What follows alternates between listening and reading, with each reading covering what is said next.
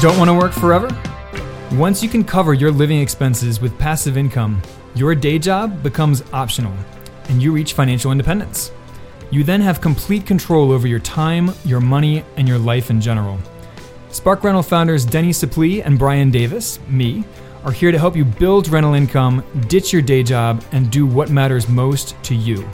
So on that note, let's jump into today's episode, which, like all of our episodes, was recorded live.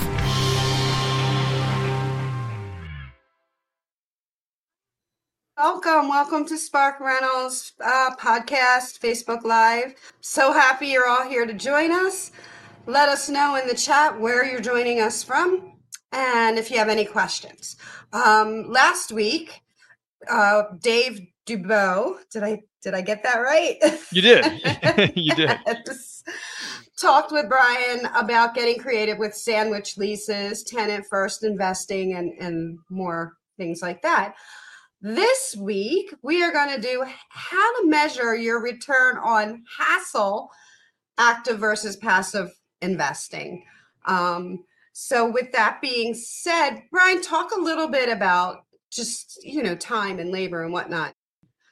One of the core challenges here with real estate investing, at least active real estate investing, is that there is a time and labor component to it that you don't have with most types of investments. Most types of investments are totally passive, right? If you invest in a stock or an index fund, an ETF, whatever, you just click a button on your brokerage account and it's done. And you don't have to do anything from there. You just, whenever you feel like selling it, you can sell it. It takes you 30 seconds from start to finish. With real estate investments, or at least active real estate investments, it takes a lot of time and it takes knowledge and skill. And we'll talk about some of those tasks that take time and some of the knowledge and skill that you have to learn, and learning that also takes a lot of time. So you can't compare the returns on, say, a rental property with the returns on a stock, for example, without taking into account the hassle and labor and time required on your part to buy that rental property, right? I mean, let's just say, for example, that you earn 10% on both a stock and on a rental property in the course of a year. The stock took you 30 seconds to buy and manage. The rental property probably took you dozens, if not hundreds of hours between buying it and managing it. So you have to take into account that hassle, that time and energy and effort on your part, because your time is the most valuable asset that you have. You can always make more money. You can't get more time. You have a certain amount of hours remaining in your lifetime, and that gets shorter every hour that goes by, right? And you don't know exactly how many hours, but that is a limited commodity. Not to mention the aggravation piece. Because right. And peace is important, and anything that impounds on that is, Well, that's an excellent point, that a lot of those hours that you spend managing properties are maybe not like happy hours either, right? Those might be very unhappy hours of labor, as opposed to, maybe doing a side hustle that you love, or, whatever it is. So Denny, talk us through, what are some of the things that you have to do when you buy properties directly, when you actively invest in real estate? Well, first, just from the very beginning, you have to look for financing. And then once you find financing, you have to get all the paperwork together. And it's usually, a lot. Then you get to the closing and whatnot. Then you have to rent it out. Did I miss There's something? Stuff before that even. Finding good deals in general takes a ton of time, right? Exactly. Yep, that takes a lot of time, actually. Yeah, good deals are not just lying around the MLS. Investors who consistently earn high returns, they're going out there and finding off-market properties, right? They're driving for dollars. They're sending out direct mail campaigns. They're contacting people in foreclosure. That's a ton of work. The money aside, it takes a ton of work to do that. Absolutely. So then you finally find the property, you finance it, and you get it. You may have to fix it up. So you have to deal with contractors or your own time to fix it up. And contractors, by the way, managing, like hiring, screening, negotiating with contractors, managing them and overseeing their work, one of the most difficult parts of being an active real estate investor. People underestimate that when they get into real estate investing. It's really hard and often miserable dealing with contractors. They can be not the most professional people on the planet, and can really make your life harder as an investor. I have one quick story. I won't tell the other one, but I was managing a rehab for a very large apartment complex, kind of in the city, and you have timelines, and you would need one contractor to get done in order for the next contractor to come in. So if one contractor doesn't show, then the other ones get messed up too. Oh, it's a domino effect. Oh my goodness, it was tough. So I learned at a very, very young age, because I was in my 20s, and I learned that you need to not only find good contractors, but you need to communicate. You need to build a rapport with them, the whole 9 yards. And the best way to find a contractor is through other contractors that you trust. I learned that too at a very young age. So anyway, that's very important, dealing in all this. The next thing is place is done, ready to move into. Now you got to find somebody to move in. So you're advertising. And if you're not using a realtor or a property management company, you're meeting them at the property, you're showing it. That all takes time. A lot of time. And, sometimes you get a talker, and something that takes, 20 minutes to go through, you're there for an hour. So, I mean, there's a lot of things. So it could take a lot of time. Then you have to screen them. And, currently in my market, you could get, and it's not unheard of, to get 15 to 20 applications anymore on a rental. And that is real fun. So you're going through all of these things, and that's fine. You choose somebody, but then you got to let the other ones know. So then there's that. And then, oh my goodness, you have to sign a lease agreement. You have to collect deposits. You have to know how to store those security deposits legally in your market, which raises another point of having to learn all the local landlord-tenant laws. Yep. And you definitely want to do that. And then you think, okay, they're in there. I'll just relax and collect my monthly rent. Nope. There's calls about maintenance issues. Sometimes you can have a pain in the butt somebody who calls for things that aren't really issues. Light bulb goes out. Yeah, like you don't know how to change that. And even worse, you can get issues with non-payment of rent, destruction of property, parties, the whole thing. When you're dealing with people, you could be dealing with a wide range of issues. So then you have that. And then if you can't resolve it, you end up going to court. Yeah, you have to enforce your lease, file evictions, show up in rent court, show up for the actual eviction date. I mean, it's all work. Yes. And depending on if you're in a city, whole different world. Even just getting to court is a different process. But like Brian said, and we both have experience, it could take a year. I had somebody in Philadelphia in a house, and it took me 11 months to get them out. And I ended up having to do the cash for keys to get them out. Yeah. Yeah. And, if you are a landlord long enough, you're going to have plenty of your own nightmare stories about tenants. And yes, you can delegate some of that work to a property manager, but then you have to manage the property manager. You have to double check their work, make sure that they're not nickel and diming you with hidden fees that aren't always showing up. When it comes time to sell a property, you have to market and sell the property. You have to hire a realtor. You have to maybe do some repairs to sell. I mean, it's a lot of work to buy properties directly.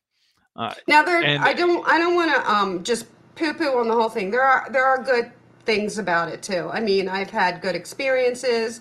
I've had great residents that lived long-term and were no problem. But Either way, even with that, there's still time spent. Yeah. And the bottom line here is that you have to account for that time. You have to take it into account when you're calculating your returns. Your time has a certain dollar value. I mean, every hour of your time is worth a certain amount of money, and not necessarily just what you earn in your job. Your personal time is precious and might be worth more to you than the hourly rate that you happen to earn at your job. So, if you're spending dozens or hundreds of hours a year for each property that you own, that's real money. That's money out of your pocket. That reduces your real return on that investment compared to a passive investment like a stock or like a passive real estate investment, such as a REIT or a crowdfunding investment or a real estate syndication. These are all passive investments where you just write a check, you just transfer the money by ACH, you click a button, and it's done. It's like investing in stocks in that sense, where, click of a button, it's done. You don't have to do anything else. You don't have to spend those dozens or hundreds of hours a year messing around with the property, hassling with tenants and contractors and local inspectors, pulling permits, all that stuff. You just sit back and enjoy the cash flow. You get the appreciation. You get the tax benefits in many cases, like with real estate syndications. You get cash flow, appreciation, and full tax benefits without any of the labor or hassle or headaches of being a landlord. So something to consider. The other thing that, not to push our thing, but with the club that we are involved with, you get to hear and learn from so many others, and just build. It's like a community, so it's like we're all in this together kind of thing. And I mean, there's something really nice about that too. It's almost like a friendship type thing that you all have something in common. And we are literally in these investments together. I mean, we are literally each putting in small amounts of money in these co-investing club deals in order to meet the larger minimum investment for these big apartment buildings. So each person puts in $5,000, $10,000, whatever they feel like putting in for that investment, instead of having to invest 50 or 100 grand in these large apartment building investments. So we are literally in these investments together, and vetting the investments together, screening them together. It is a group effort, to your point, Denny, and it doesn't mean that every investment is perfect, of course. But when you are investing with a group of other investors, chances are you're going to do a better job of evaluating those investments because you're crowdsourcing it to a group of people, right? You have that many more eyes on each deal. And it just reduces the amount of money you have to put in each investment. When you buy a rental property, you're looking at a similar like 50 to 100 grand between the down payment, the closing costs, any initial repair costs, cash reserves that you need based on the terms of your loan. So if you invest in a real estate syndication by yourself, if you invest in a rental property by yourself, you're probably looking at that 50 to 100 grand range, maybe 25, depending on the property or the syndication. But it's a lot of money in one asset. When you invest in a group investment, like what we do in our co-investing club, it's $5,000 minimum per investment, which not chump change, but it's also not 50 or 100 grand. So, now that's a separate advantage than what we're focusing on today with the hassle and the return on hassle. Now there is a time and a place, like you said, Denny, for direct real estate investing, for active real estate investing. In my opinion, and I'm curious to hear your thoughts on this, Denny, to me, the people who should be considering active real estate investments are people who are really handy and really like fixing up properties themselves. Someone who's going to go in, buy a fixer-upper, renovate it themselves on their nights and weekends because they like it, right? Because it's like a hobby business for them. That's how they enjoy spending some of their free time. So it's a way for them to earn some money doing something that they already love, right? So that's one case where it makes sense.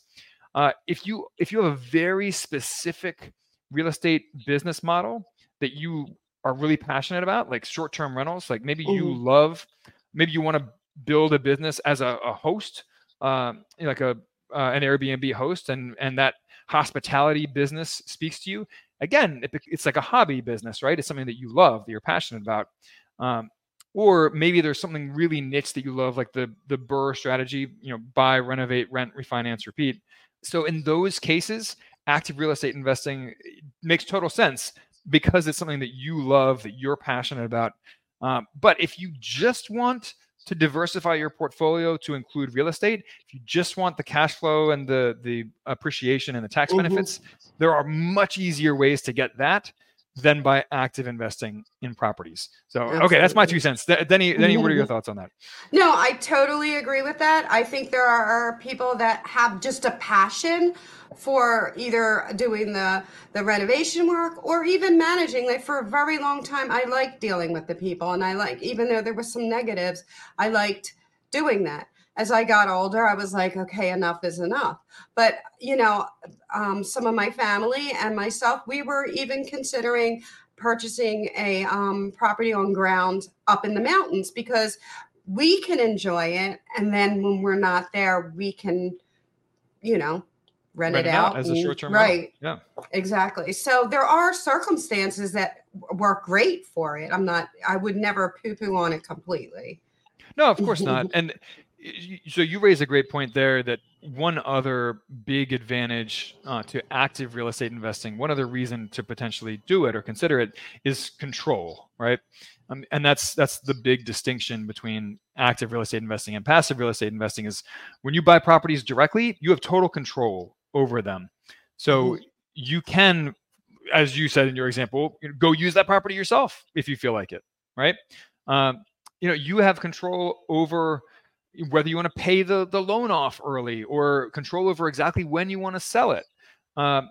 With passive real estate investments, you don't necessarily have that level of control. So if control is important to you, then it might be investing time in order to get that. Just be aware that your time investment is also an investment alongside your financial investment. You have to account for it when you're looking at your returns and evaluating how you want to invest your money. Absolutely. Is there anything that we didn't cover? Is there anything you want to add before we call this episode complete? I don't think so. But if anybody has any questions about any of this, please reach out to us on our emails. We're pretty good at we're very good actually at answering. Pretty good. What are you talking about? It's Denise at sparkrental.com and Brian at sparkrental.com. And also, if you've enjoyed this or any of our other podcasts, please feel free to leave a review. That would be, we would be very happy and welcome. Makes a big, it's something it's free and quick for you to do that makes a big difference to us. So we would very much appreciate that. And on that note, we will catch you guys next week. Have a great week in the meantime. We'll catch you on the flip side. Absolutely. Bye-bye. Did you know we offer a free 8-video course on how to reach financial independence with real estate? It's super bingeable, with each video around 10 minutes long, but packed with information. Visit sparkrental.com/learn for instant access. And please don't forget to rate and review our podcast on iTunes, Stitcher, or wherever you listen. Thanks for joining us, and we will catch you on the flip side.